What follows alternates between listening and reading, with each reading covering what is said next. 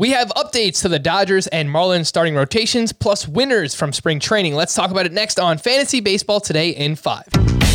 Welcome into FBT in 5, a podcast that gets you caught up fast on the fantasy news and advice that you need to know. Follow and stream us on Spotify and anywhere else podcasts are found. Today is Tuesday, March 30th. I am Frank Sanford, joined by Scott White, and let's start off with those Dodgers.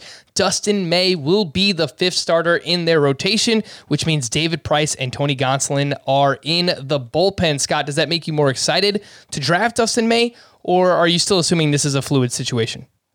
It's still a fluid situation. I assume the Dodgers are going to want to preserve the innings for all three. Kind of surprising. I think we all thought going in, Price, just given his long history as a starter, David Price would be in the rotation. He won't be to start out, but I like Tony Gonsolin, especially for the ratios if you're in a 5x5 league. So in that format, I'd certainly hold on to him. Try to hold on to Price, but he's probably easier to drop than Gonsolin. May, of course. Dustin May is the one of the three that you'd most want to roster right now. But I think it's going to be a revolving door in that spot. I think between that spot, Julio Urias will need his innings managed in the fourth spot, and just whatever injuries pop up for the other pitchers, we'll see May, Gonsolin, and Price, all three make somewhere between 12 and 20 starts this year.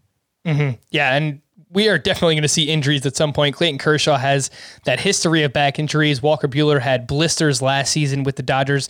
We'll just point out Dustin May in the spring. He has been really good. 13 2/3 innings pitched, 17 strikeouts. The issue for May has been a lack of strikeouts. And so far in spring, take it or leave it, but he is getting more whiffs so far. Sixto Sanchez with the Miami Marlins was optioned to their alternate training site.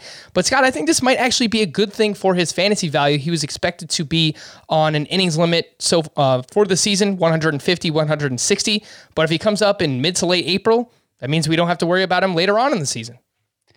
Yeah, and I think there's a chance, just because he's getting sent down to open the year, that somebody in your league might end up dropping them, and they'll come to regret that move, because they only have 4 pitchers in the rotation right now. The Marlins do. They don't need a fifth starter. I'm looking through their first 11 games. I know they don't through those, but at some point in April they will, and I imagine it'll be Sanchez. And like you said, they might not have to be so careful with his innings from that point forward. So don't drop Sanchez if you have him. Somebody else drops Sixto Sanchez, you'll want to put in a claim for him.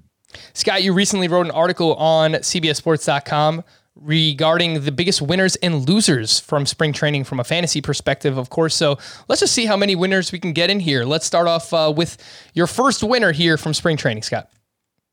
Well, I could wax poetic about Shohei Ohtani again, who I feel like is the biggest winner, but I kind of want to focus more on players you could actually go out and pick up right now. And so one of the ones I want to talk about is Logan Webb. Of all the pitchers who've made noise in spring training, he's probably the one I can say for sure he's the one I've been putting in the biggest bids for in my leagues, and started to draft him in my more recent drafts. Has always been a good ground ball pitcher, always kind of intrigued by him, but the changeup has really broken through for him this spring. I know Kurt Casali, a catcher for the Giants, who also caught for the Reds, compares that changeup to Luis Castillo's. Webb's changeup to Luis Castillo's, and that's kind of the gold standard for changeups, right? So that's an exciting development for Logan Webb there. Also, the guy slotted in fourth for the Marlins, Trevor Rogers. He's going to be there from the get-go. 29 strikeouts in 19 innings this spring, and we saw a little bit of him down the stretch last year. The fastball and changeup both showed a lot of swing and miss potential. So I do think he could maybe take a big step forward and impress with the strikeouts in particular. Can be kind of hittable at times, Trevor Rogers can, but with that kind of strikeout potential, I think it's possible he ends up taking off this year. Josh Rojas has been a big riser this spring. Crazy numbers in the minor leagues in 2019, 332 batting average, 23 homers, 33 doubles, 23 steals.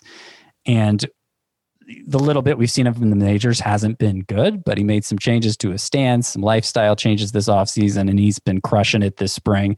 Kind of solved the Diamondbacks' problem with Cole Calhoun being injured.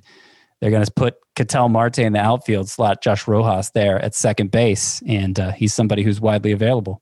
Yep, 3 names to remember their big winners throughout spring. Logan Webb with the San Francisco Giants, Trevor Rogers with the Miami Marlins, and Josh Rojas with the Arizona Diamondbacks. All 3 of those players are rostered in under 40% of CBS sports leagues. For more extensive fantasy baseball coverage, listen to the Fantasy Baseball Today podcast on Spotify, Apple Podcasts, Stitcher, your smart speakers, or anywhere else podcasts are found. And thanks for listening to Fantasy Baseball Today in 5. This is your audio outlet for fantasy news and advice in just 5 minutes. If you enjoyed the pod, please leave a 5-star review on Apple. We'll be back again tomorrow morning.